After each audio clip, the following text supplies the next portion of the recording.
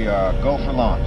5. Quiet, numbskulls, I'm broadcasting. Anything can happen in the next half hour. 4. My friend, we cannot keep this a secret any longer. This whole thing is insane. 3. Quiet, please. I am analyzing. Where's the kaboom? 2. There was supposed to be an earth-shattering kaboom. 1.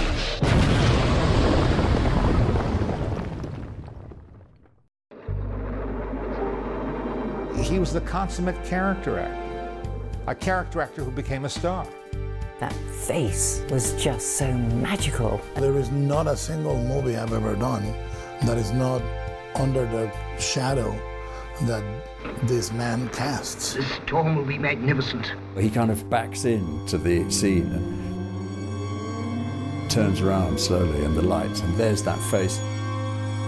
You can't imagine a better entrance. You can show that image to almost anyone in the world. What's this? Frankenstein. In The Bride of Frankenstein, they virtually crucify the monster. I saw my Messiah. The gods will receive into the underworld the spirit of Ankhsenamun. He had just an extraordinary career. I mean, everybody raves about him. People think of him as either British or Russian, but he was actually of Indian descent. There were various things he didn't want to talk about. What was he running away from when he left home? What was he frightened of? He becomes kind of a lovable uncle. He was Uncle Boris. He was a very, very interesting, complex man. But he's always an outsider, always feels he doesn't quite belong. You'll never get rid of me, Toddy. I think there's an enigma. There's a real mystery at the heart of Boris Karloff, and no one's quite cracked it yet. Certain actors bring the camera to them, and Karloff had that power.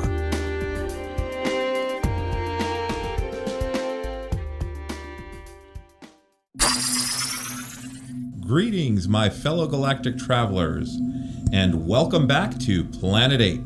This is your mission commander Larry speaking to you from our hidden base. Chief Engineer Bob is here by my side as always in the command center, and circling Planet 8 in our orbital spy satellite is Reconnaissance Officer Karen. And on this episode of Planet 8, we are blessed to be in the presence of our dear friend Lord Bloodraw joining us today. Thank you, Lord Bloodraw. Always a pleasure to be here on Planet 8. Thank you so much for having me. Pleasure. And Lord Bloodraw is joining us today for our Christmas discussion, which is all about Christmas with Karloff, the one and only. Straight away, let's kick it up to the satellite. Karen, why don't you regale us with some information on Boris's Christmas endeavors? Well, thanks, Larry. So, yeah, the idea for this basically came out of thinking about Christmas coming up, some of the things we love about Christmas. And, of course, there is the beloved How the Grinch Stole Christmas. And I'm talking about the original How the Grinch Stole Christmas, 1966, which featured Boris Karloff as both the narrator and also the voice of the Grinch. And I had the most unfortunate discussion with some younger coworkers a few years ago. Yeah, I can see by your pained expressions, you know where this is going. A few years ago, talking at Christmas time and talking about the Grinch, and I said something to the effect of like, oh, I just loved Boris Karloff's voice as the Grinch. And then I had all these blank expressions, these blank faces looking at me. And I'm like, Boris Karloff, the Grinch. And they're like, Don't you mean Jim Carrey? They were all talking about Jim Carrey. And I was like, I'm like, no, go back and watch the original cartoon. And they're like, there's an original cartoon? Not one of them knew. No, nobody knew. It was so, I had to get myself out of there before I either harmed them or myself. So what's happened to our culture? Yes, one wonders. But yes, it's such a fantastic cartoon. And both, it combines humor. It's so heartfelt. It's just so kooky and funny.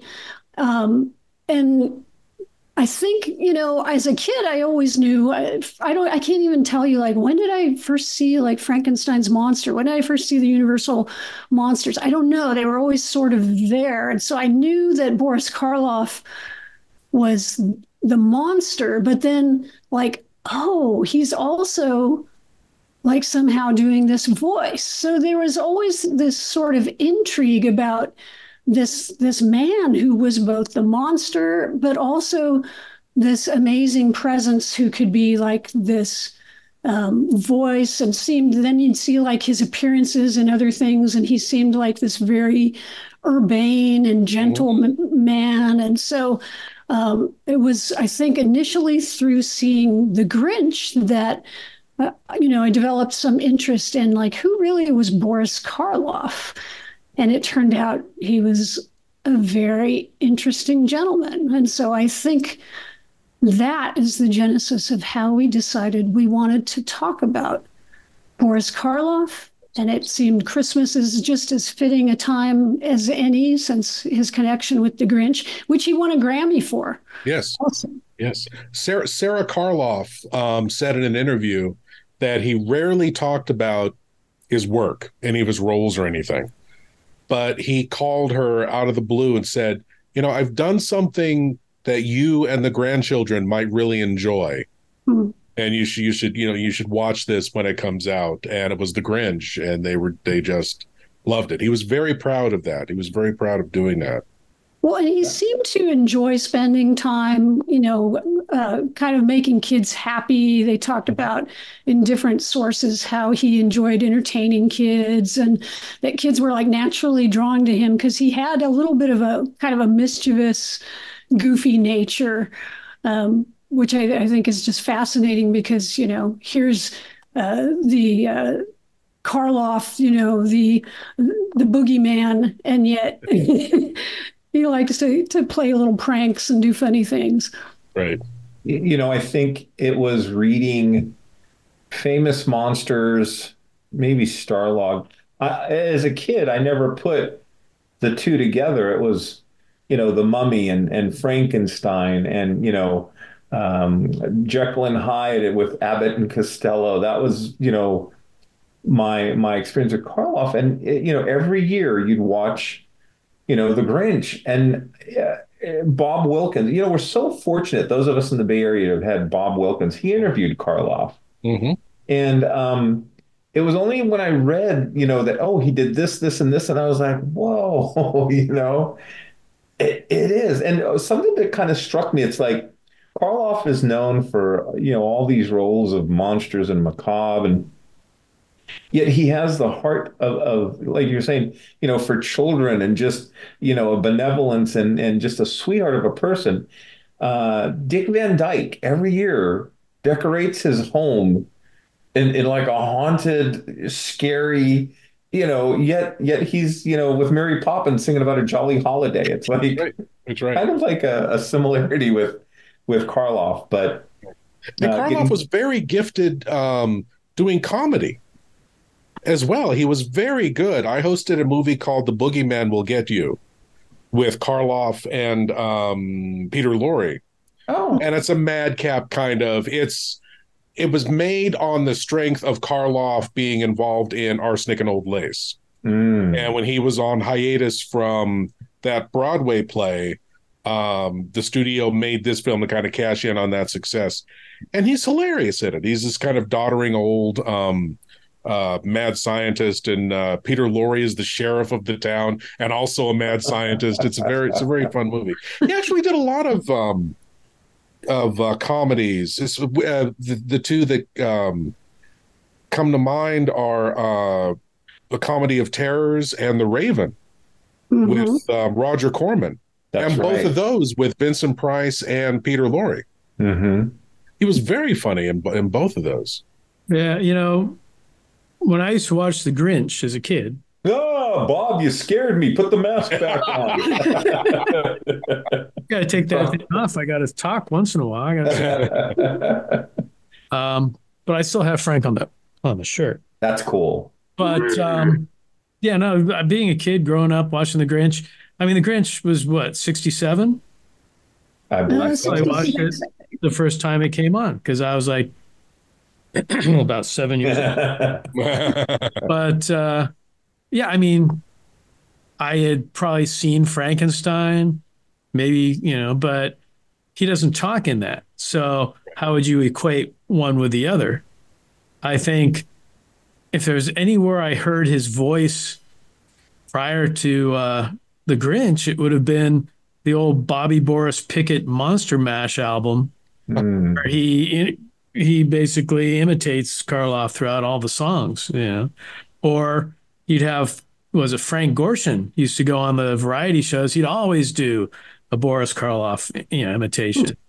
He always started off with antipasto. You have to be able to say antipasto in order to imitate Boris. But I mean, if you think about the Grinch, I mean, Chuck Jones, Yeah. made some of the best, of the Bugs Bunny and Roadrunner cartoons and all that. And that he was the one who directed the Grinch. Yep. So the animation was great. The characters are great. And then Boris's voice, Boris Karloff's voice. And you hear it when he's acting, but when he's narrating something or he's reading a story or whatever, you really realize how unique his voice was and how clear and all that he could. I mean, people always say, hey, if you could have anyone narrate the story of your life, who would it be? It's like, well, maybe it'd be Boris Karloff. Yeah. He did a lot of radio in the 40s and 50s. There was a series he did called Are You One of the Frightened? And it was released on record. I'm not entirely sure if it was a radio series or just an album of vignettes, but they were just weird little stories about one of them was about the famous Chinese Siamese twins who somehow one of them died and the other died of a heart attack once they found that the other one was dead, and other just really just kind of strange little snippets of weird facts and things. Very well done, extremely well done. He did a series of episodes of Lights Out that were amazing, obviously playing various characters and things like that. But yeah, that voice is captivating, absolutely captivating. And it's really ironic that the big role that broke him in Hollywood was silent. Right. Absolutely silent. And he fought against speaking as the monster in Bride of Frankenstein. Right. You think too about the other horror actors. And, Bela Lugosi had a heavy accent. Right. A lot of times he was saying his roles phonetically. English was definitely a second language to him. Peter Lorre had that just kind of weird, bizarre type voice. Yeah.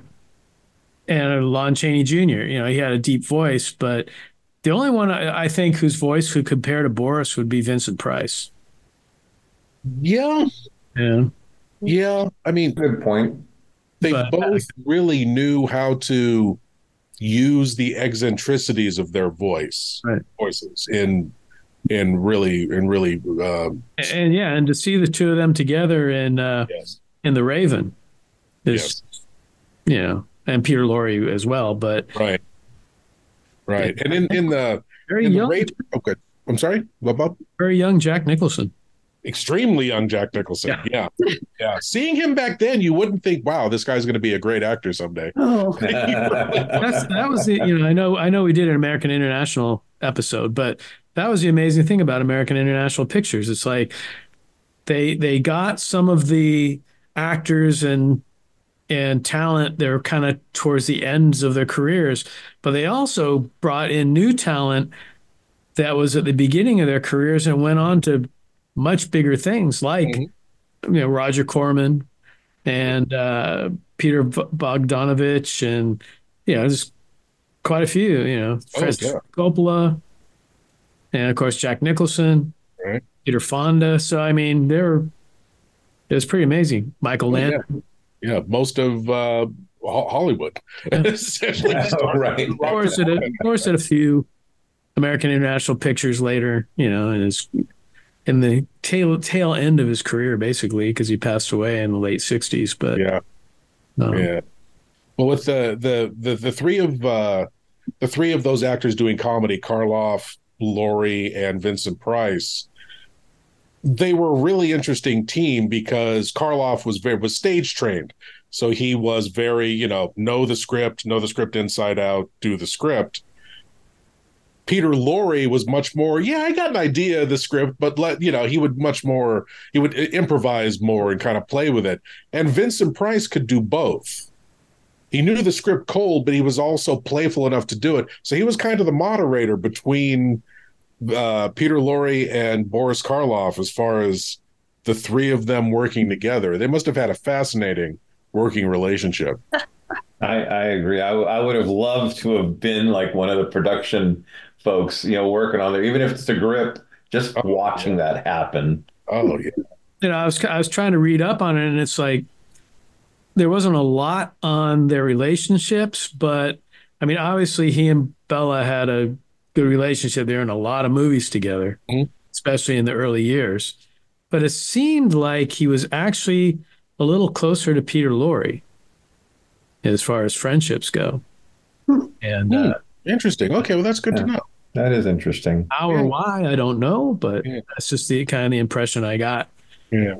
Well, Karloff and Lugosi were such different people. Lugosi was much more of a loner. He also he would socialize, but very much in the kind of European Hungarian clique in Hollywood at the time. Whereas Karloff was much more of kind of a family guy, collected stamps, into sports, that kind of thing. Cricket. Two very different cricket, very into cricket, very into cricket. Two very different. I think very different people. I think too.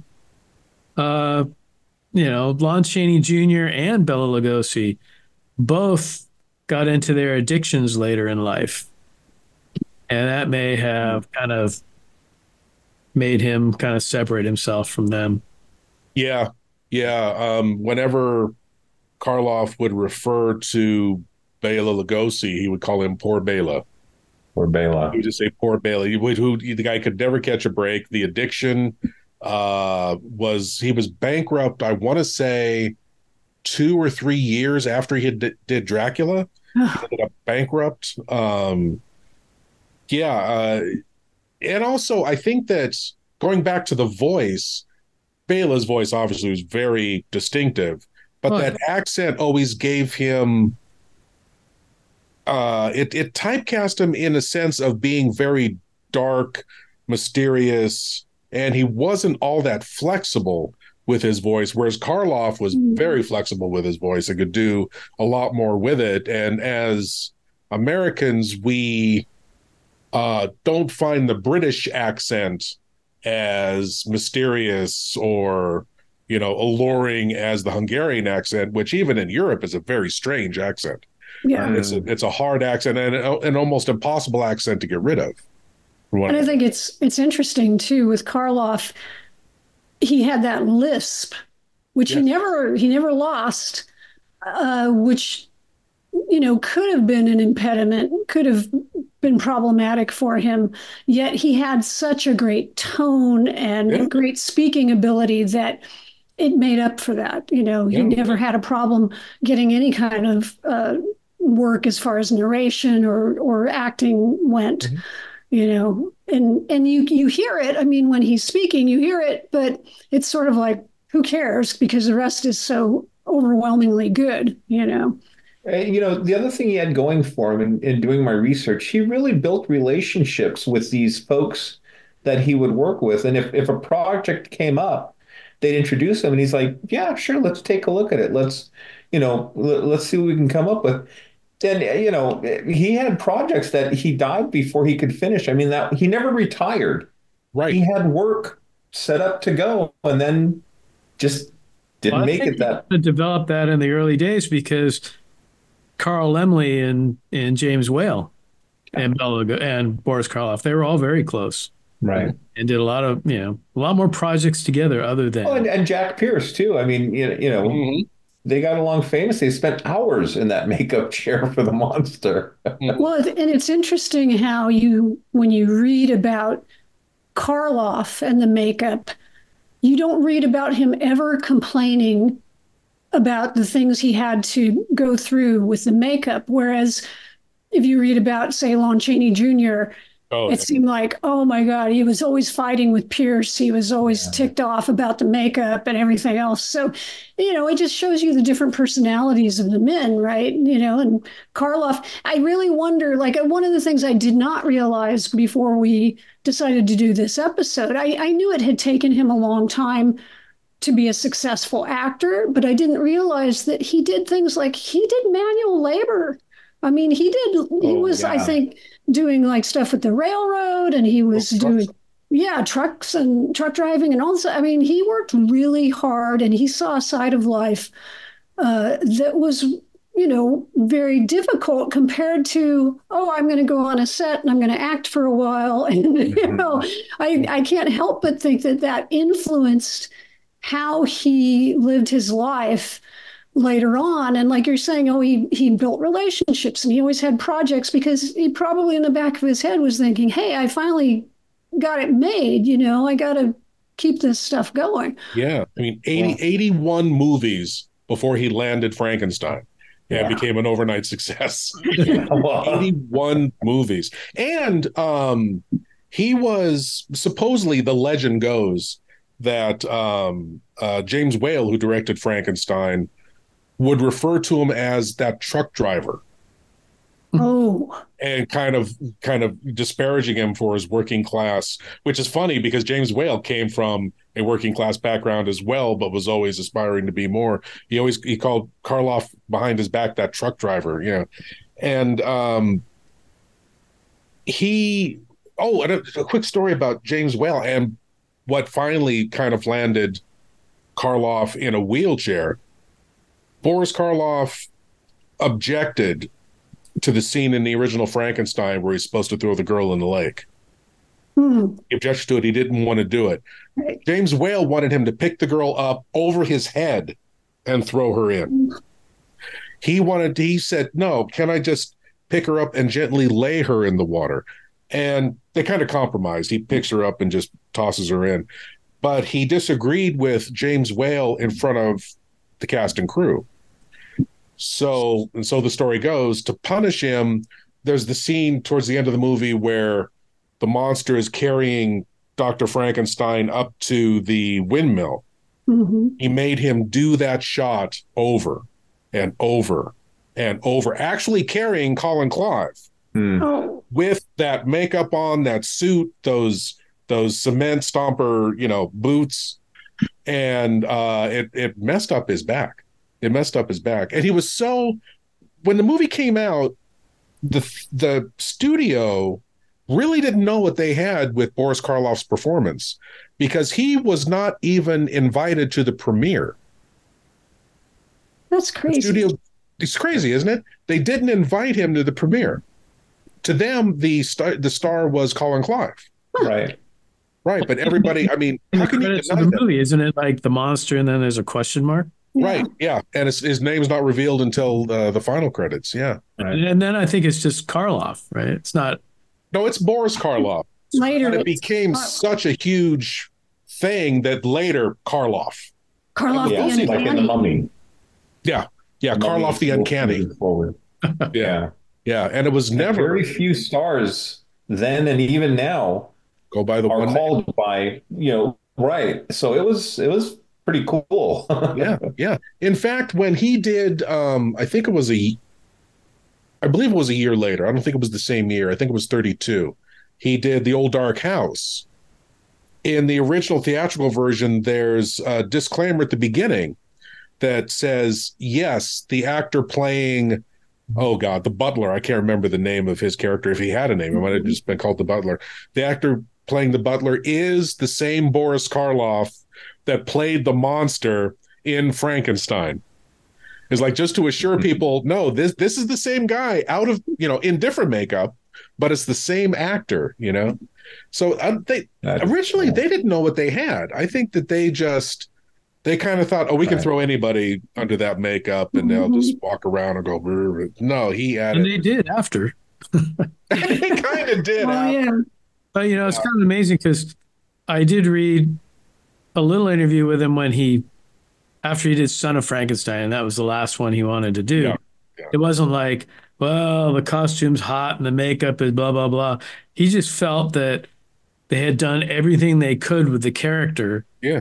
And there really wasn't anywhere else it could go. Yeah. In fact, didn't he even object to speaking in Bride of Frankenstein? Right. He did. Yeah, he did not want to speak in that. He thought the power of the creature or the monster in the first movie was the fact that he had to portray everything without speaking, without dialogue. Right. So he did later admit that was a mistake. Speaking in Bride of Frankenstein, right? He thought it was a total mistake. Right. And he was right in that after Son of Frankenstein, the monster almost became a prop. Mm-hmm. Kind of, it's like he's barely there in House of Frankenstein, House of Dracula. Ghost of Frankenstein, there's a major presence of the monster, but then he turns into Igor at the end of the movie, supposedly. Right. And then you've got Frankenstein meets the Wolfman, where Bela Lugosi finally got the role that turned down originally. Yeah, had all his dialogue. Yeah, they cut his dialogue out. No explanation for why he was doing what he was doing. That he was blind and poor guy. I will say, no, he can't be blind, and they just but they still had him in there just. Right. And that's the version everybody started doing after that. Exactly. But if you think about it, whenever they would do a stereotypical Frankenstein, whether it was in a cartoon or whatever, he's always got his arms out. Yeah. Right. So it's almost like Bela Lugosi's portrayal was actually what stuck. Yeah, because it was rather, without the dialogue or without the backstory, it was kind of cartoonish. Yeah. And supposedly the producers laughed when they heard Lugosi's voice coming out of the monster. Of course, which I would love to have. Igor's voice. I would love to have heard Igor's voice as the monster, because if they had gone in that direction of the monster is now intelligent and actively evil, not an innocent, it would have been interesting to see where they would have taken the character of the monster. That would have been interesting. I want to say too, one of the things with the monster speaking in Bride of Frankenstein, if you listen to the Grinch or any of his other roles, it doesn't sound like him to me. I watched the film over again, and it didn't sound like your friend. It's a great performance. It is.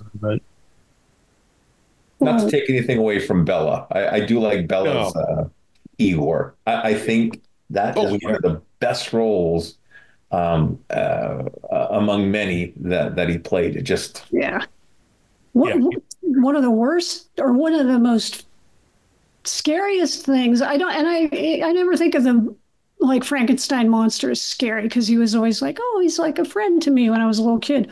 Mm-hmm. But in Son of Frankenstein, there is a moment that really is blood curdling to me. And that's when the monster finds Igor's body, and he's like touching him and then he lets out this cry, this high pitched, like it seems incongruous coming from this hulking monster, and this high pitched cry, and it's like, whoa. And I just thought that was such an interesting way for Karloff to go. And I don't know if that was his choice or the director's choice or what, but it was a really just kind of terrifying scream. I have a theory that Igor and the monster were actually in love. I honestly think they were in love. I'm not going to say you're wrong, because I really think all the hints, obviously they couldn't express it in the 1940s, but I think that it's all there. The way Lugosi kind of coos to the monster, come Fred this way, that kind of thing, and just the way he's so tender with the monster, and that reaction when Igor dies, his scream. He's lost his only friend. Yeah. Well, and look, let's be honest. Now we look back, but 1940s Hollywood, there were a lot of couples, both straight and homosexual. I'm thinking of what was it, Dracula's Daughter? Oh yes. Oh yeah. Yes. I mean, it is what it is, and whether it was accepted then or not, I mean, but it's a very interesting relationship, and the dynamics I think are there. Mm-hmm. Mm-hmm. I'm surprised they didn't kind of bring that to the forefront in like any of the Hammer versions. Yeah, that's supposed to be starting. None of the Hammer versions ever. The monsters were byproducts of Dr. Frankenstein. But I mean, they had a lot of sexuality in those films and things. And something where they could have brought it to the forefront, or any of the modern remakes. I mean, no one really touches on that. I think the closest we got to that was the Rocky Horror Picture Show. You're right. Yeah, you're right. But he just his role in The Mummy. A lot of people complain they wish they would have seen more of The Mummy. That makeup had what like arsenic, or it was like most of the back then was toxic. Yeah, I mean, it was like asbestos in the bandages or something. Asbestos, right. That's what it was. Yeah. His take on Ardith Bay too. I mean, I enjoyed that performance as well immensely. Yeah, and talk about not complaining. He was in head to toe costume, wrapped in that thing. Could not go to the bathroom until the end of the day. Mm-hmm. They shot him walking out of the sarcophagus over to the young guy, him going mad, da-da-da-da. They shot a couple of versions of it. The version they used, you never see him full body walking. Never see it. He might as well just been wrapped to the waist down and then his feet. I mean, there was more time spent in that makeup chair than they got on film. Right, yeah. And he probably went to the bathroom in the suit. He probably shouldn't have, but you do what you got to do. You got to do what you got to do, right? Yeah. But I think that all of that, his gratefulness to the horror roles, to the monster, to Jack Pierce, and just for having a career, again, goes back to struggling for 81 films. Before he was able to land this. He was just so grateful to be working and to be well known and to have a career and make a good living. Well, absolutely. And let's not lose sight. He came over here, I forget what year, worked these jobs, worked in theater. You'd mentioned some radio. He lived here in the Bay Area. And we want to do a shout out to our friend Don Bishop. We had a breakfast or a brunch one time, and he took us up to where Boris was staying out in Vallejo. Yeah, lived there for a few months when he was in town. Yeah. He, the man put in his dues. Yeah, the current residents probably had no idea. What are these four idiots standing out there? I don't know how many people actually know the background of that house and actually go there, other than someone like Don. But, I know. True. When we went and saw the Michael Myers house down in L.A. Oh, I remember that. Myers was with us, and they had a sign, please do not stand on the porch to take pictures, or so obviously a lot of people go there to check that out. But I don't think it's the Boris house is as much of an attraction as the Michael Myers house, but. If I stayed there, I would have a sign, friend, good. Get off the lawn. I was thinking, though, about Lord Blood-Rah, what you said about how James Whale sort of, tried to humiliate him by saying, oh, he's the truck driver or whatever.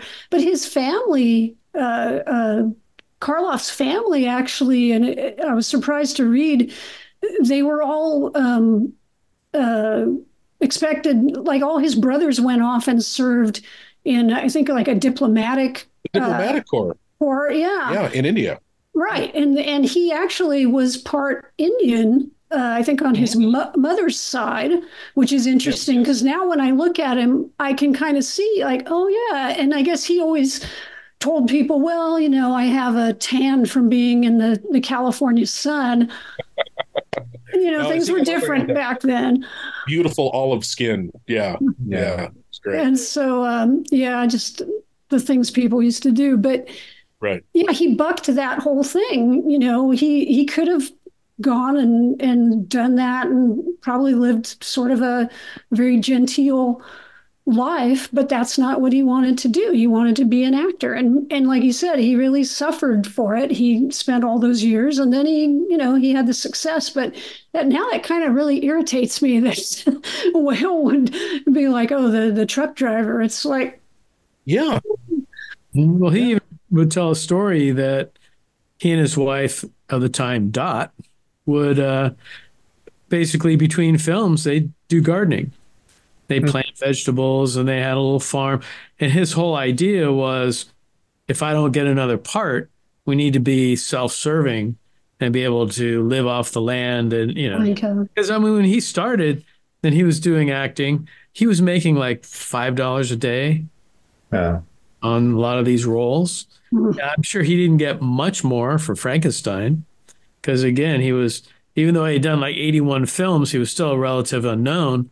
And, he's under all this makeup. It's like, okay, he's kind of a secondary actor. Right. So, even though he was a professional actor, he wasn't really making a living on it until later on. And like, not only probably was he not paid very much for Frankenstein, he spent hours with Jack Pierce experimenting on him with the makeup with no pay. With no pay. It's mind-boggling now to think about. And I think that and some of his other experiences pushed him into being one of the founding members of the Screen Actors Guild. Oh, yeah. Yeah, good point. Which was a very interesting thing to discover, that he was one of those people who founded it in 1933, which was just, a couple years after he, reached fame with Frankenstein, which was pretty ballsy because it wasn't like he was super established and didn't have anything to lose. He still had something to lose, but he was on the board of the guild, I guess, for over 20 years. And so, looking out for his fellow actors, Well, he was in the trenches. I mean, some of the films that he did prior to Frankenstein, and then I won't say the ordeal of the makeup, but the makeup, it was tough and not as bad as The Mummy, and like I said earlier, he never complained. But I'm sure he kept that in his mind. I mean, without supportive unions here. Without a union, you're working how many hours? You're getting little or no pay. You get fired like on the spot. There's no protections, and so God bless him for doing that. I mean, he accomplished a lot, but that's a major accomplishment to be proud of. He had some smarts about him. I mean, when he came over to Canada from England, and he was doing stage acting in Canada. And he basically, when he went for his first role, he made up this whole story about this big acting career he had in England. And, I mean, you don't have the internet back then, as you can't really check up on him, right? So you could say anything. So, he had this huge career, and he was this big actor in England, and he wanted to come over and make his way towards Hollywood. And, and they basically hired him based on that, to do plays and things in Canada. But well, hey, that's how I got this gig on Planet 8. So, nobody questioned it. That's kind of interesting how Karloff's experience is kind of a mirror image of Lugosi's, because Karloff had no acting career at all in his home country, came over to Canada and then later the United States and built a huge career. Lugosi's career was bigger in Hungary. He was a huge stage actor in Hungary and very well known and respected. Came to America, worked, got Dracula, became big. According to all the stories, blew his money and was rather difficult to work with and had a more kind of tragic end than Karloff did. Well, Lugosi, he was doing Dracula on stage, like, oh yeah, before he got the film role. Oh yeah, yeah, and had to lobby hard to get the film role. They didn't want him. They had to remind Universal that Bela Lugosi was still alive for him to get into Abbott and Costello Meet Frankenstein. Oh, wow. Yeah, and from what I recently heard, an agent, Bela Lugosi's agent, had to take like the receipts and statistics of how much money Dracula made for Universal and go into the producers and dump it on their desk and show them, this man saved this studio. This film saved this studio. You've got to put him in this film because this is the role that made him. And that's what finally made them do it. Wow. Yeah. Yeah. It's very, it's just surprising that he didn't play it in any other film. Yeah. Yeah. 2 films. It's like, Karloff got the monster in 3 films. Yeah. And, of course, Lon Chaney Jr. played the werewolf throughout, or the Wolfman throughout. Yeah. But, it was like Bella had to wait for Abbott and Costello to bring him back as yeah. And the thing that amazes me, and I think we talked about this in our vampire episode, is the fact that in all his scenes as Dracula, he never has fangs. No. He never wears fangs. Yeah. No. Yeah. Yeah. Yeah. He goes to bite, on the neck and things, but yeah, you don't see the fangs as he's going in. Yeah, no, Wow. right. He played, the film Return of the Vampire Yeah. was I was originally thinking that. going to be a sequel to Dracula. Universal sued because it was made, I think, by MGM. I think I might have that wrong, but it was made by another studio. It wasn't made by Universal. And Universal sued, said, no, you cannot have Dracula and you cannot have him playing Dracula. So they changed the story a bit. But if you look at that film, it's more or less a sequel. It's a sequel to Dracula. Yeah, it works very well. Right. Yeah. That's a good film, too. It's a very good film. Well, speaking of films, let me ask you guys, each of you, we'll start with Lord Bloodraw. What's a favorite performance, be it film or television, that Boris Karloff was in? One of your personal favorites. Other than The Monster, of course. Other than Frankenstein. Yeah, let's take Frankenstein me out of it. Yeah. The Monster's a gift. Yeah, right.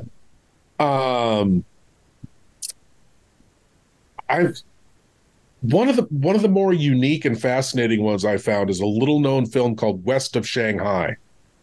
And even as I'm saying that, I'm not sure that's the title. I believe, West of Shanghai. Yeah, West of Shanghai. And Karloff plays a Chinese gangster. He's called General something, General Chin, I think it is. I'm not quite sure, but he's like a warlord in this area. It's set in the 1930s, and he's a criminal. He's pseudo-military, a complete villain, but he plays him with this incredible charm, this great kind of, he's doing a Chinese accent, and he's obviously in Chinese makeup, but he plays him with just this kind of roguish humanity, this kind of fun, this fun character, this fun quote unquote villain. And I thought that performance is great. And if you compare and contrast that to him playing Fu Manchu in The Mask of Fu Manchu, which is one of the most racist movies ever made. Oh. But he plays Fu Manchu obviously as a more arch villain, but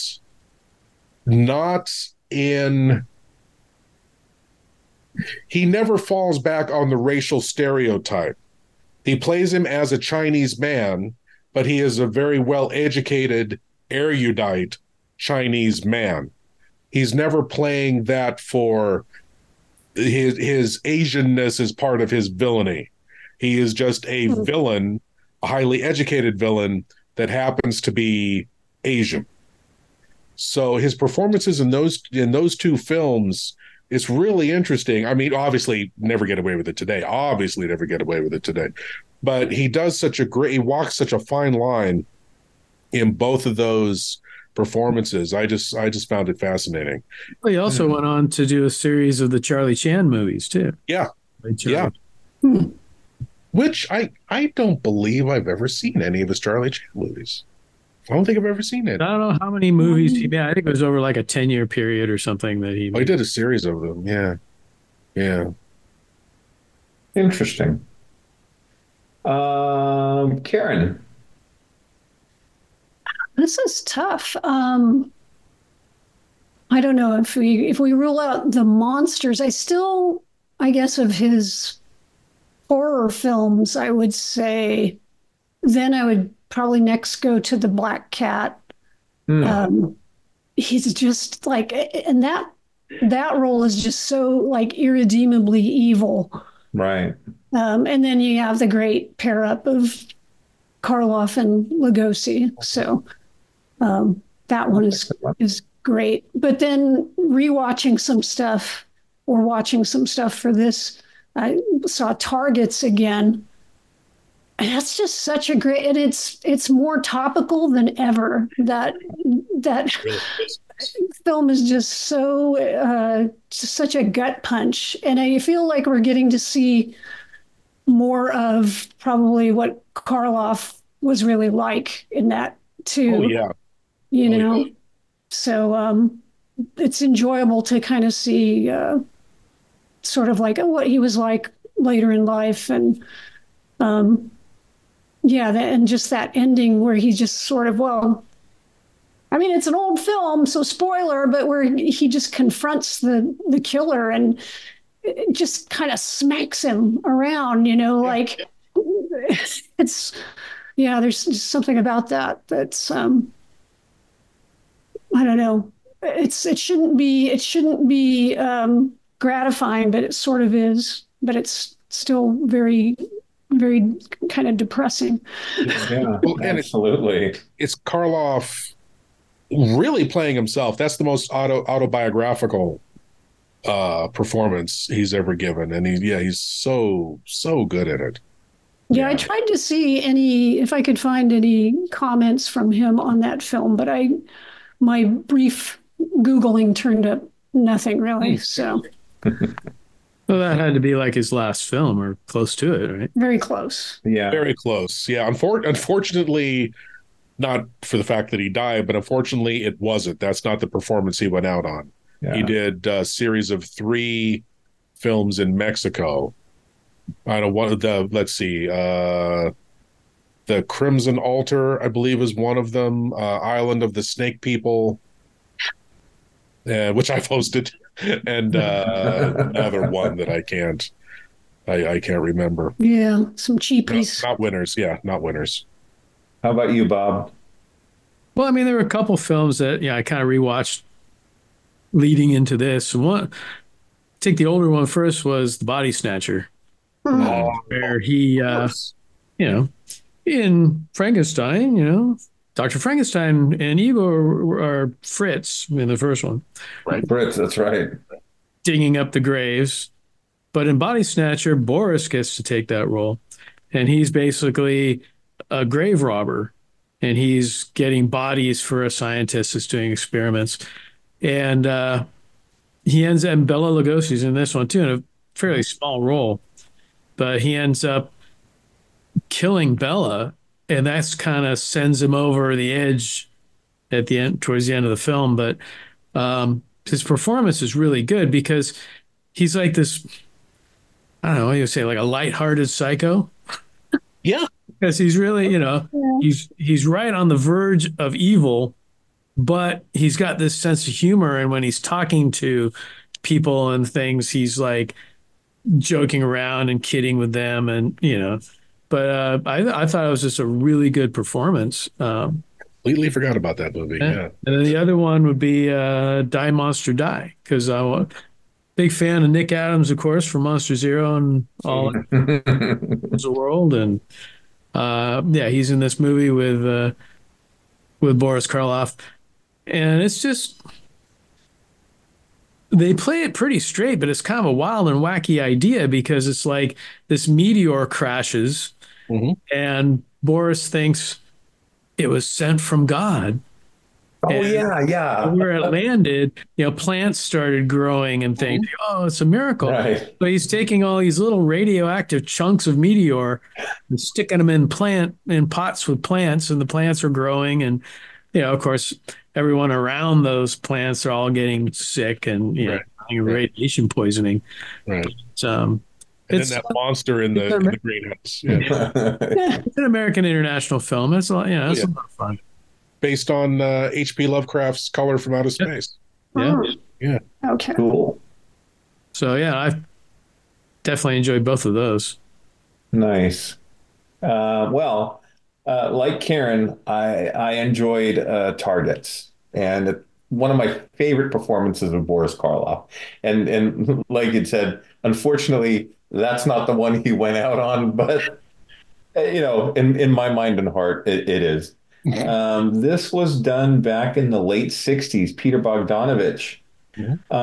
First, I'm not going to name names because I don't think that people who perpetuate these types of crimes deserve any recognition whatsoever.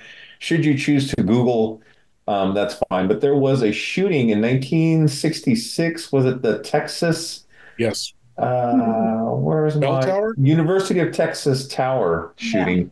And there's actually a scene in Targets that it's not, scene by scene based on that person, what they did, but it was the start of an idea that Peter had for this film. And what I thought was interesting is Bogdanovich got to make Targets because Boris Karloff owed studio head Roger Corman 2 days of work. And look, Karloff being the deal maker, and my word is my name, and right. So another thing that was interesting about Targets is a very young Jack Nicholson, perhaps his first starring role. I'm not sure, but it was a film called The Terror. The Terror. And yes. So they used pieces of that film in Targets to show that what was the guy he played, Orlock? Byron Orlock was okay. So in the Karloff's... Targets, he played Byron Orlock. In Targets, and he was this famous horror star from way back when, and because of the climate, the shootings that were going on and the types of crimes, he no longer felt that he was scary as an actor playing these roles. And so he's the height of his success in the movie is this Orlock character, and he's like, I'm out, not going to do this anymore. And they talk him into doing one more live, not a signing, but they're going to take him to a drive-in movie. Yes, show his film. And like you said, Karen, the ending to me, I was kind of like, I don't know if the guy was on acid or what, but he's like looking at the movie screen, looking at Boris Karloff, looking at the movie screen of Boris Karloff. I think he was so deranged he couldn't tell what was real and what. Yeah, he just couldn't tell reality from fantasy anymore. And he was looking back, and he shot Boris's assistant or his friend, the girl. Yes, I can't remember her name, but. He was Jenny. Thank you. Yeah. Well, I just saw it. He was so upset. And I remember as a kid, my grandfather wouldn't hit me with the belt, but he'd come up and give me a real good slap in the face. And that's what Boris does. He goes up to the shooter, just smack, smack, hits him with the cane. The cops come and arrest him. And he makes a comment, something like, "This is what I was afraid of." Right. Is that what I was afraid of? Is that what I was afraid of? And then, that was it. But if you haven't seen any of these movies, I'm going to check out some of the ones that Lord Bloodrod mentioned and Bob. But Targets is really, really good film. Peter Bogdanovich actually has a role in this film as well. So he produced it. He directed it. He wrote it. He stars in it. Hey, Well, I think one thing, in referring to these movies, there's a quote by Boris Karloff that he didn't like calling any of these horror movies because he said a lot of those, they do appeal to children. They're entertaining whole families. He wished that they didn't call them horror movies. Maybe they would call them like terror movies instead of horror. But yeah, he didn't really like being associated with horror films. He felt terror or mystery or what have you. But well, that's interesting because one of the things we haven't talked about is his delving into television.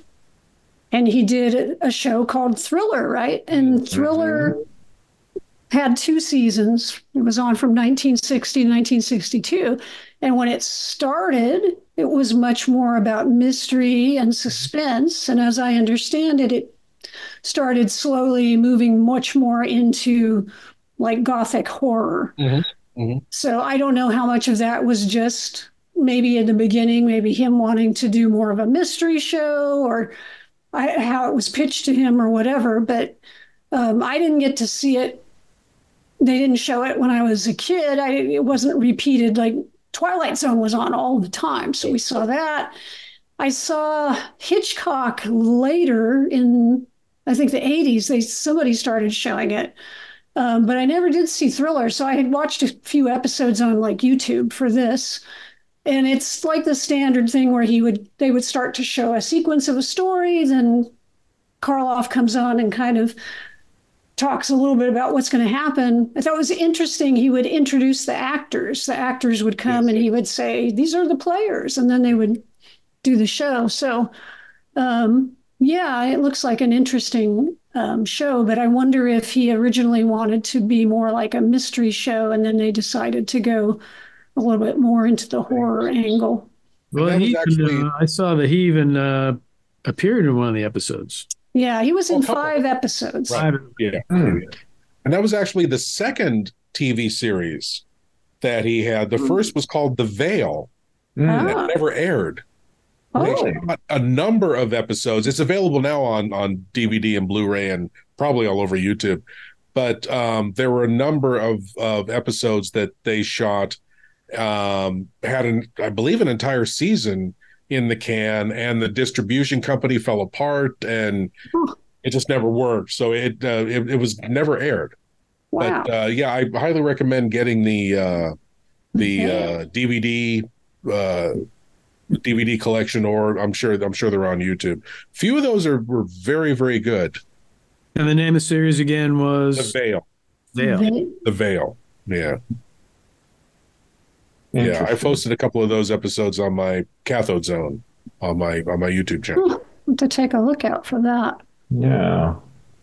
Well, and they took those Thriller episodes and used those to launch a Gold Key comic book, which only the first 2 issues were Boris Karloff's Thriller, and then with Thriller getting canceled, then they started calling it Boris Karloff's Tales of Mystery. Yeah, that's right. I forgot about that. My uncle had a few of those issues, and at one time I had them because I got his books, but I went and looked in the collection to see if I could bring them out and show them, but I guess I sold them already. So I think I've got 1 or 2 floating around in my closet, probably. Yeah. Will Haro had given me a set of DVDs. He upgraded to Blu-ray, I guess, and it was the old series Route 66. 2 guys driving around in a convertible Corvette and, in and out of crimes and mysteries and stuff. But in the 3rd season, the 6th episode called Lizard's Leg and Owlet's Wing, Peter Lorre, Lon Chaney Jr., and Boris Karloff star in that episode. And Boris actually puts the Frankenstein makeup on in that episode. And I think it's the last time he ever wore the makeup. And they're playing themselves. And they're playing themselves. Yeah. I think they're going to a convention or something, right? Well, Peter Lorre contacts Lugosi and Chaney to meet him at this hotel because he wants to do a new horror project. and Karloff is against it. Almost kind of a flashback to Targus. He says, "Look, we're old hat. We can't do it anymore." And Cheney's game. It's really interesting because they're all supposed to play themselves. And Boris Karloff is Boris Karloff, and Peter Lorre is expect Peter Lorre, and Lon Chaney is just a big kid that just, hey guys, I'm ready to do this. In fact, there's a scene where, to prove that the monsters are still scary, Chaney puts on the werewolf makeup, Wolfman makeup, and it's at the same hotel as back then they were called secretaries, a secretary convention. And he goes into the ballroom and scares everybody, and then he meets this one woman that he can't scare, and he starts crying. It's like, that was the drugs kicking in. That was the drinking. That was the drinking kicking in. Peter's like, Karloff, why is he crying? He's been on the sauce, old boy. But yeah, that was cool. If you guys, I'm sure it's, like I said, YouTube or something that's out there. It's something worth watching. Sure it's on YouTube. Yeah. Well, he did a lot of TV shows. I was looking through YouTube and checking different things out, and he did a This Is Your Life. They pulled him up to do a This Is Your Life, and that was a pretty interesting episode to see some of his friends. He had like what would be, I guess, equivalent to like a high school friend show up, and boy, I think he just wanted to keep talking to that guy and not do the rest of the episode. That was interesting. And he was genuinely excited to see Jack Pierce. Yes. Oh, yeah. He was so excited to see him again. Yeah. Right. And then they brought out some well-known cricket player who had gotten an autographed ball for me. He lit up. Talk about a little kid. He looked really excited when he came out. Well, and then there was the manager of a cricket team. It's the only time I think I ever got a glimpse of Boris Karloff angry. Is this guy was talking about how Boris had supported the team, and he said, in fact, and Boris said, no. And he said, no, Boris, I'm going to tell it. Oh. And apparently, like, he funded an entire season for the team or did something major for the team financially. Right. And he was like, well, thank you. But he did not want, he didn't want to blow his own horn, right? Is what it was. And so he's obviously a humble guy, but he was like, no. Yeah, that's really, again, YouTube, look for the Boris Karloff You Bet Your Life, because he was so angry when he realized it. And he's so shocked. Because the setup, if you've ever seen not You Bet Your Life, but This Is Your Life, the setup is the person who's going to be the subject of the show doesn't know. They're somewhere doing something else at another show, and then the host comes in and says, that this is your life, and they're shocked. And I saw an interview with his wife, his sixth wife. Yes, we didn't talk about that, but she said, he was so mad at me for setting up This Is Your Life. And when he went up to, get on the stage, he gave me the most withering look. She says, but I think he was okay later about it. But he did not want to do the show. Well, it's pretty scary because it's like, if somebody came to you and said, Karen Walker, this is your life. Right. It's like, who? Oh, no, who are they going to bring back up? And look for people from your past. It's like, people you really want to see? Or is it like... They find out about the bodies. Where'd you dig Quick that side note, they brought that show back like in the 70s. And they did Angie Dickinson. And the host, she's at some show, whatever. And host comes up to her and says, Angie Dickinson, this is your life. And she says, no, it isn't. And she walked out. They couldn't. It was hilarious. Absolutely hilarious. So if I remember right, they did the episode without her. Oh my gosh. She did not take part in it. She must have really thought she had some dark secrets. Right? I know. Yeah. Who did she anger in her that coming out? They had an episode with Laurel and Hardy It's a great show, and you know when it originally aired, if I remember correctly, and not that they're at the end of their career, but they built a career, and so you know to go back to their high school teacher or you know their neighbor who mowed the lawn and stuff like that, it was cool to watch. Yeah, well, I mean, I want to go back and watch the Boris Karloff one just to see him and Jack Pierce again. It is cool. Some genuine affection there. Yeah, absolutely. In fact, a friend of ours, Streffen Taylor, did a Jack Pierce documentary. That is great. Yes. Yeah, it is a really good documentary. Haven't seen it, you can go to novemberfire.com and purchase it there. And it's just, you know, there's not a lot of like actual film footage of Pierce that was available.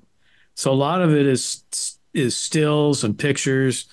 And the way he uses the camera movement on the stills, you almost think that, you know, that everything's moving and, you know, that some of it's film. But very good documentary. You'll learn a lot if you're interested in the Universal Monsters makeup, Jack specific, and absolutely a lot of good information. That's not part of my censor suite, by the way.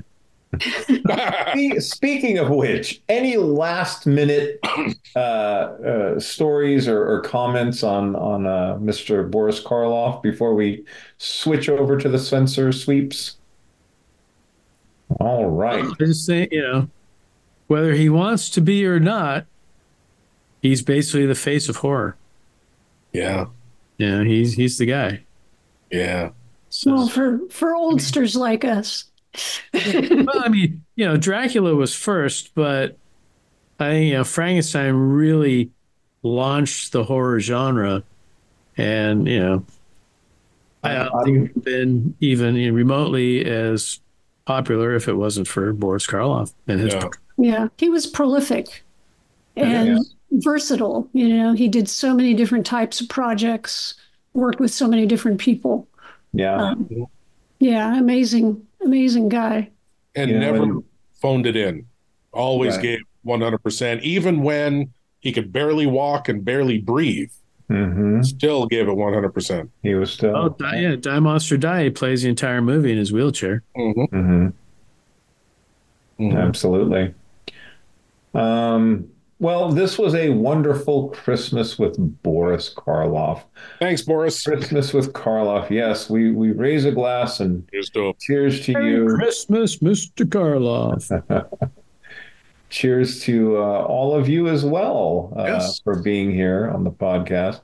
For all of you listening, tell you what, let's go ahead and jump into our censor sweep. Lord Bloodraw, you being the guest. What do you got going on that we can share with our listeners either now or things coming up? We're coming into the Christmas season next year. 2024 is upon us. Take it away. Well, being the end of the year, I'm making plans for appearances and live shows for next year. But as always, you can check out my TV series, Lord Bloodraw's Nerve-Wracking Theater, on the Nostalgia Network. And that's Saturday nights at 9 p.m. Eastern, 6 p.m. Pacific, and again at 2 a.m. Eastern, 11 p.m. Pacific. And you can get the Nostalgia Network on Roku, Sling Free TV, BTS Local, a whole bunch of platforms. If you go to watchnost.com, you can find where to watch it. There's also my podcast talking about Boris Karloff and his radio work. You can check out my podcast, Lord Bloodraw's Nerve-Wracking Auditorium, where I host classic old radio, horror, and science fiction. You can get that on Spotify, Apple, Google, wherever podcasts are available, and also on YouTube. On YouTube, I also put a new episode of Lord Bloodraw's Nerve-Wracking Theater up every Friday. You can check that out. My third show, Captain Paxar's Star Cadet Hour, you can find that on YouTube as well. All of the YouTube things, you can go to YouTube, look for Lord Bloodraw. All of those shows will come up. It's on hiatus now for the holidays, but you can catch Captain Paxar's Star Cadet Hour, new episodes starting January 6th. And on that show, it's all classic episodes of 1950s children's science fiction shows, like Flash Gordon, Captain Zero, Commando Cody, Sky Marshal of the Universe, Rocky Jones, all of those things. And they switch out those episodes per episode of Paxar. So you can find all that on YouTube. Anything else, go to lordbloodraw.com to find out what I'm doing and where I'll be. Hey, I got a request, man. You got to show Rocket Robin Hood. I looked for Rocket Robin Hood. Unfortunately, it's not public domain. Really? I thought, sure, after all these years, it'd be, some, I believe those are made in Canada. So a Canadian company still holds the rights to that. That was always one of my favorites when I was a kid, was Rocket Robin Hood. I wanted to do that. And I looked into like all the Herculoids and those things, stuff like that. Yeah, that's all Hanna-Barbera, I'm sure. That's all Hanna-Barbera. You can't touch those. Yeah. Well, I mentioned Rocket Robin Hood to people, and they're like, huh? Oh, Rocket Robin Hood. Yeah, I remember that. Yeah. Well, I have some great news for you, Lord Bloodraw. Mickey Mouse will be in public domain next year. It's like the original black and white design of him or something, right? Yeah. Well, like Winnie the Pooh and some other stuff. Don't underestimate the Disney lawyers. Yeah, I was going to say. I'll redo it somehow. Yeah. Okay, well, that's cool. Chief, what you got going on? Yes, sir. Well, I'm hoping to have a big announcement really soon, but we're still in the process of negotiating. So, I thought someone was pregnant. I'm like, wait a minute now. Am I showing? No, it's we got big plans for 2024, and pretty much everyone here knows. Lord Bloodrun knows very well because he was in our last meeting that we had over the weekend about it. But yeah, it'll be big. But in the meantime, I got some trinkets. Leading up to this episode, I was reading out of this book. And that's Karloff, the Man, the Monster, the Movies. And this is so old. In fact, some of the pages are almost falling out of it. But this was back like all of us. Scholastic book. You were in school and they pass out the little, paper basically that had, you could check off what books you wanted to buy. And I'd always go right to the film and TV section and look for whatever monster books they had. And this was one of them. Got that there. And then for some reason, I paid my my Best Buy bill, and I overpaid it. So I had a credit. So I was over at Best Buy today, and what am I going to get? And I found they have 4K steel books of season 1 and 2 of The Mandalorian. Oh. They're like $49.95 or what each, but I thought, yeah, I'll get that. Basically free with an overpayment. Holy heck. Nice. And then lastly, this just came out, so I haven't had a chance to read it. I don't know if it's good or if it sucks or whatever, but I did get it.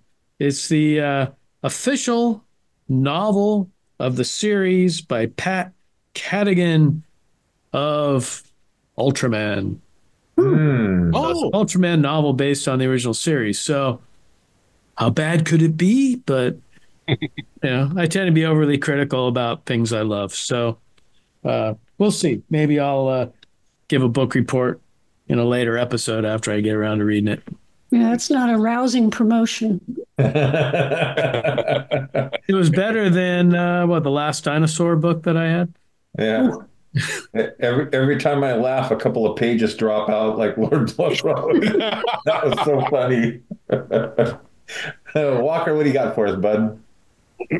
So, did I share? I think I shared with Bob and Larry the saga of me getting my mini stereo before Thanksgiving. So Amazon basically screwed me, as they usually do. I really wanted to get this little mini stereo, like what they call a shelf unit with like little speakers and a CD player. I still have hundreds of CDs. because I believe in the power of physical media. And so I ordered this thing. I thought, oh, this is great. I'll get this right before Thanksgiving. I got 4 days off. Start listening to all of my CDs, and it has, you can hook up your Bluetooth so you can play your phone and other stuff. And so it's like, it's not going to arrive Wednesday night. It's going to arrive Thursday morning. And I'm like, that's still okay. That's still okay. I'll live with that. And then Thursday morning, it's like, well, now it looks like it's going to be Friday. I was like, Jesus. And then it was like, maybe it's going to be Monday. So they just, through the whole weekend, this kept happening. It finally arrived like Sunday. I know. So they usually throw in a undetermined date or something in there. Oh yeah, I would have totally just lost my mind. But more pages fall out. Right. It's a very nice little Philips unit with the speakers. It has really good sound. And so, I've been listening to stuff, but what I got myself were these little goodies right here. Those were my very first Beatle albums back in the early 70s. Well, Bob, these the Beatles, what are affectionately known as the Red and Blue albums, these were the very first rock albums of any kind that I had. And I can't remember if they were Christmas gifts or birthday gifts to me. And so that holds a little bit of a special place in my heart. But, they remastered these. They added some more songs to these. So now they've brought in some, they kept all the songs that they had before, but they added more songs to them. So now they've got certain songs I really like Tomorrow Never Knows off of Revolver. And especially with the Red album, because a lot of the early songs were on really limiting 4-track recording. What they've been able to do with all this fancy pants machine learning and stuff, they've been able to separate, a lot of times they'd be like, okay, we're going to put piano, a vocal, and drums on this track, and everything was a little bit muddy. They've been able to go out and separate all of those things out. It sounds a lot sharper now. So it's really interesting. I imagine we have some crossover with listeners who are interested in music, maybe the Beatles, whatever. I would say it's well worth it to go out, even if you're like, I've got all those on another disc or 3 albums, or, we replicate so many things because we're triple dipping and whatever. But these are really worth it. I think especially the Red one sounds really good. The Blue one, I think they were starting to do 8 tracks and recording and stuff, so it may not sound as different, but the Red one really sounds fantastic. One thing I'll say about the Beatles too is if you don't have the mono Beatles set, that's the one to get. Because, a lot of the stuff was specifically recorded with the mono. Well, everything was recorded mono back then. Right. Everyone was listening to music on their AM radio in their car with one speaker, right? Right. So that was the big emphasis. And when the Beatles would record the songs, they'd all be there and they'd be intimately involved in the mixing of the mono tracks. And then they'd leave and we're done. And then George Martin and what's the guy's name? Emmerich. Anyway, the engineer, they would sit there and do the stereo tracks, but they wouldn't really pay a lot of attention to the stereo tracks. So a lot of times it'd be all the vocals are on the right channel and all the instruments are on the left channel. And you can just sit there and just turn up the right channel and just hear them sing, or turn up the left channel and hear it like instrumentals. But the mono recordings though are these are the way they're supposed to be. How God and the Beatles intended it. Right. Can I add one more thing? Talking about pages falling out, this one fell in. I recently saw an incredible documentary called A Disturbance in the Force, how the Star Wars Holiday Special happened. And I love that. Not how it was made, how it happened, how this weird freak of nature occurred. And it's a great documentary. It's on Apple TV. Highly recommend it. It's also available on Blu-ray and DVD as well. but I don't know what the website is. But if you look up a disturbance in the force, Star Wars Holiday Special is bound to come up, and it's so fun and such a slice of that time period of when that thing was allowed to be done. and yet you still cannot get an actual official version of the holiday special. You get almost all of it in the documentary, I'll tell you, at least the highlights. That documentary happens to be in the mobile command. There you go. I should have known. So, Lord Bloodraw, I agree, because everybody asks, why did George Lucas? Because it wasn't just George. No. It was the lead actors. And it's hard to describe. First of all, if you've never seen the Star Wars Holiday Special, find it. It's out there on YouTube or the Google or whatever. Oh, yeah. Best watched on the heaviest drugs you can get your hands on. NyQuil.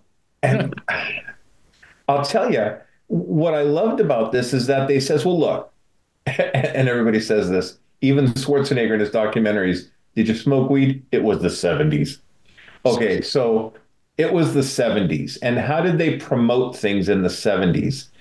Variety shows were very big in the 70s. People don't understand that we watched Sonny and Cher and Tony Orlando and Dawn. That was what was on. Shields and Yarnell actually got a variety. They're ventriloquists, or not ventriloquists, but mimes.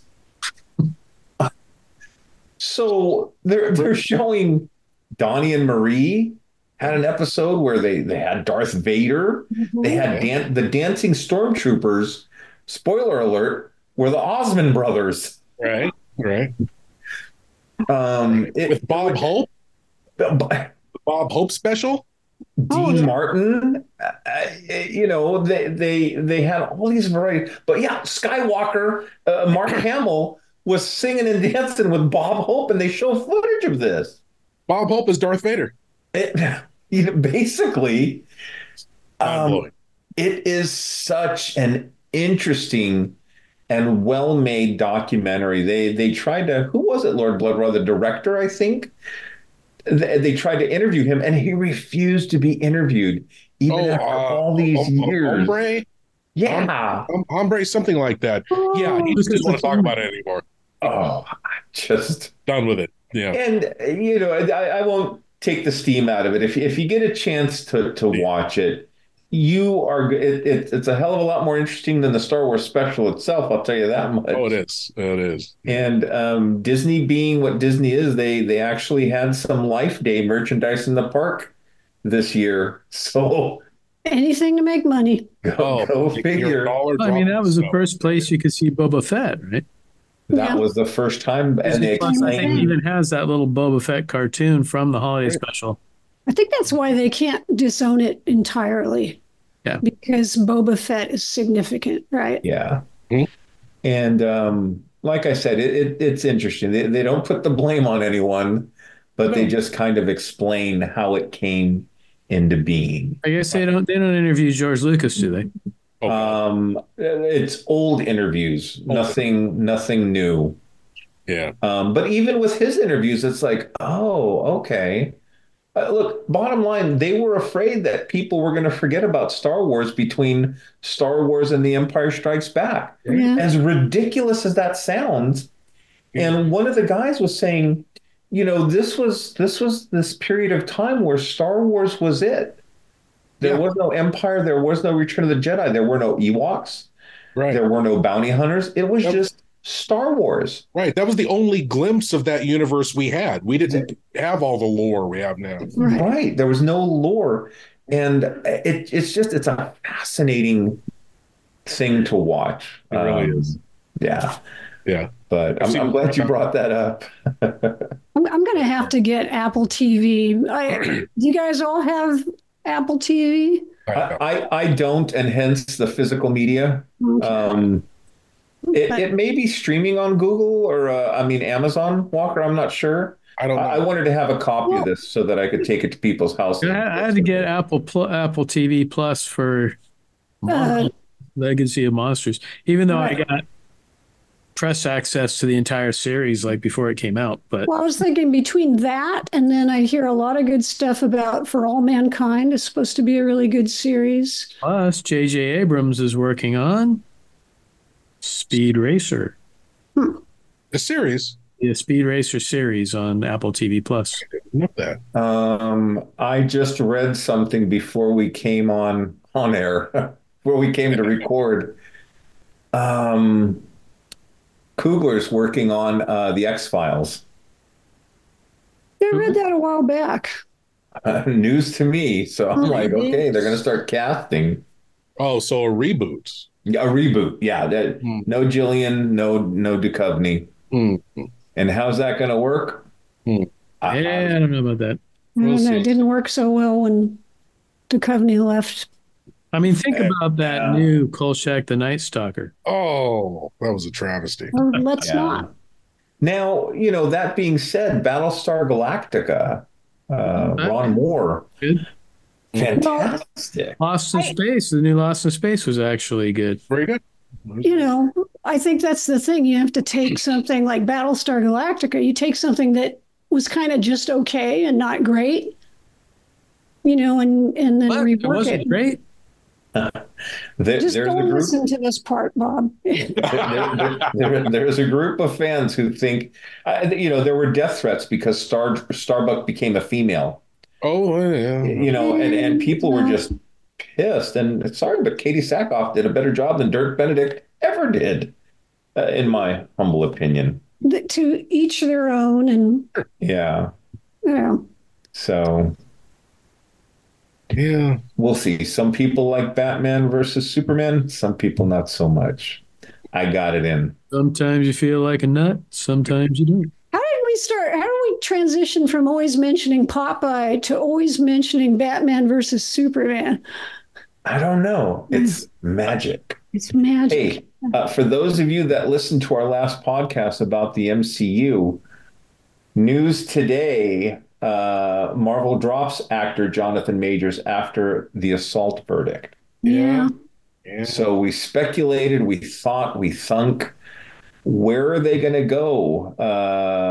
Lord Bloodroth, since you weren't part of that discussion, do you have any thoughts? Who would the new Thanos of the MCU be if you had an ability to play with that IP? They can go a lot of different ways with this whole multiverse thing. Like with Loki, you had a female Loki, totally different person. Yes. You had an alligator Loki, totally different person. You could have a totally different Kang.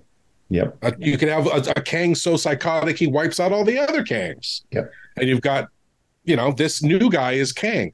Although it was interesting, I heard that it was in Jonathan Portman's contract that no other actor could play Kang. Majors? Ooh, Jonathan Majors. I'm sorry. But the contract is null and void now, right? Because of the conviction here. I mean, who knows?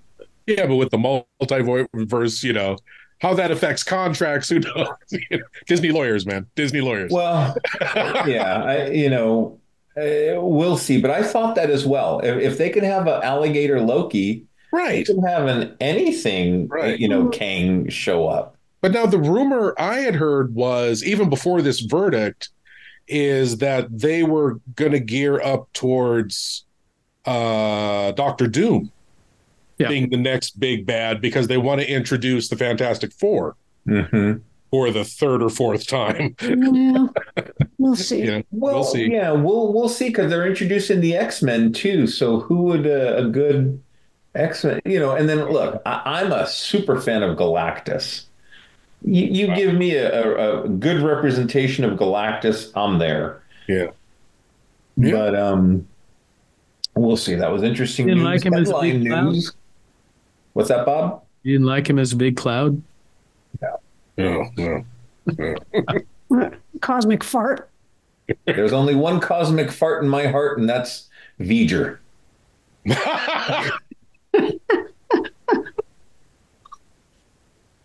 Very good. Yes. Very good. Anyways. So,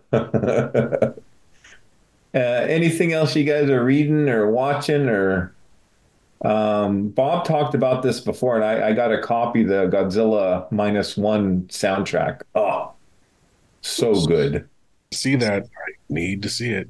I may sneak out and see it. Extended yet again. So if you haven't seen it in the theaters, get out there and see it.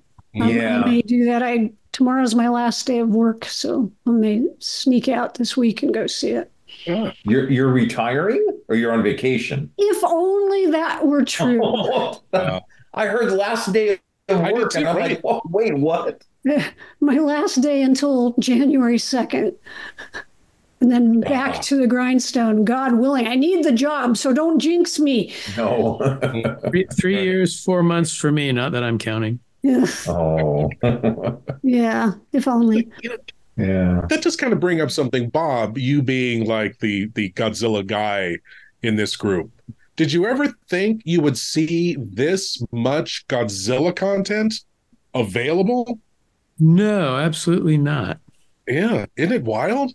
Yeah, it's like we've got Godzilla X Kong coming up. Right. Yeah. And we've also got, with Zuni, right? Have you seen Zuni in that one? Yeah. Monarch? See, Larry and Karen didn't know who Zuni was. Zuni was a little character from Fireball XL5. Welcome home. Like a monkey. Everybody's stumped. Anyway. Everybody's like, I'm just here nodding like an idiot, like, Anyway, yeah, we got Godzilla X Kong coming up. We got Monarch on TV. We've got -1 in theaters, which just that alone and the critical acclaim it's getting. Wild. It's already nominated for an Oscar for Best Special Effects. And it's, I think it's a Critics' Choice Awards nominated for Best Foreign Film. And yeah, it's like suddenly he's getting a bunch of respect. In fact, I didn't probably hang a Frankenstein mask on him.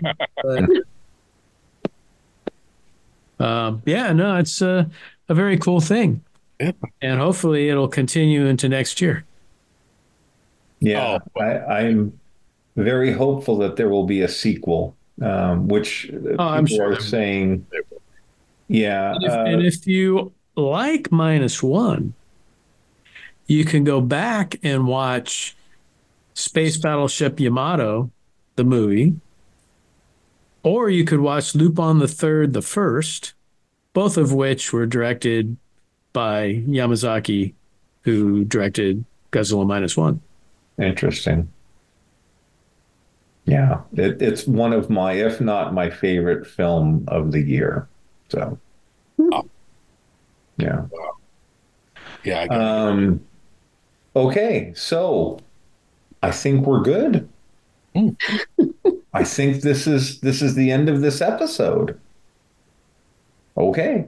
That being said, happy holidays to all you. Merry Christmas.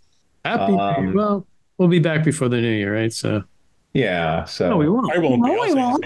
We'll be back in the new year. We'll be back in the new year. And at some point, Lord Blood Raw. Wait for your Happy New Year. Well, we got to do Battle for the Planet of the Apes next year. Oh, I was going to say, we're going to be there. Let me know. I can't wait for Kingdom of the Planet of the Apes. Oh, I know that looks good. Well, we got to do Battle and the TV show and Turn. I think we could stretch this out another 3, at least until your retirement, Bob. We could do Planet of the Apes. I mean, we've got X-Files to do that with. Okay. I'm in. Anytime you're going to talk apes, I'm in. All right. We'll go ape. And hey, you guys out there watching us on YouTube or listening to us on Spotify or Apple, or if you have some ideas for some shows you'd like us to tackle, let us know. Google, Facebook, Instagram, or X, whatever the hell they're calling it this week. And please, nothing like Twilight. Yeah, and no Batman versus Superman. Look at the faces on your screen right now. Appreciate our age when you make a suggestion. Batman versus Superman. If you guys get like 1,000 votes for that, we get 1,000, we'll have to do it. We'll bring Lord Bloodraw back for that one. I'll talk about that movie. I'll make sure I have a few beers before that one. That might be one of the discussions we have offline with a couple of beers. Well, that might have to be like the drinking episode. There you go. Stay here and drink and talk about the movie. Take a shot every time you hear the word Martha. Yeah. Why did you say that? Well, my friends, thank you again for being here for Christmas with Karloff. All you listeners out there, all of you watching, happy holidays. However you celebrate, happy Life Day. If that's what you celebrate. But you take care, stay safe. Planet 8 signing off. Peace out. You know, I'm really not such a bad sort once you get to know me.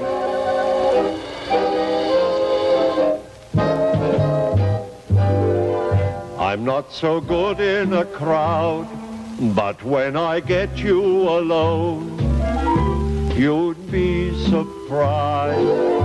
He isn't much at a dance, but then when he takes you home, you'd be surprised. He doesn't look like much of a lover. But don't judge a book by its cover. He has the face of an angel, but there's a devil in his eye. He's such a delicate thing. But when I start him to squeeze, you'd be surprised. He doesn't look very strong, but when you sit on his knees, you'd be surprised. At a party or at a ball, I've got to admit I'm nothing at all. But in a Morris chair, you'd be surprised.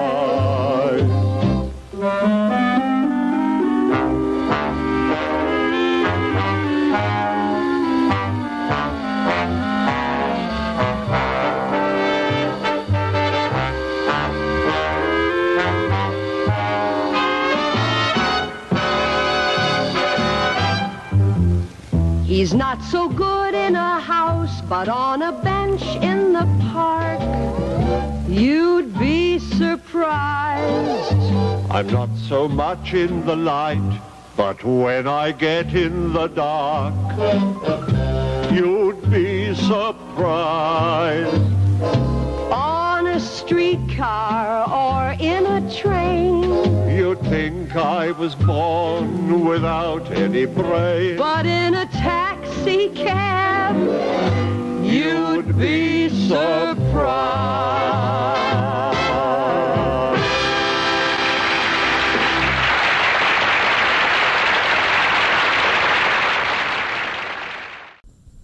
On that note, this will conclude this transmission from Planet 8. We would like to thank all of our intergalactic audience for listening. Be sure to head on over to our website at www.planet8podcast.com, where you can get more information on this episode's topic. For more conversation, find us on Twitter at Planet8Cast. Or on Facebook at facebook.com/Planet8Podcast. We want to thank you guys for tuning in each and every episode. We look forward to your input and opinions. Until next time, this is Planet 8 signing off. End transmission. By George, he's got it. It is the end.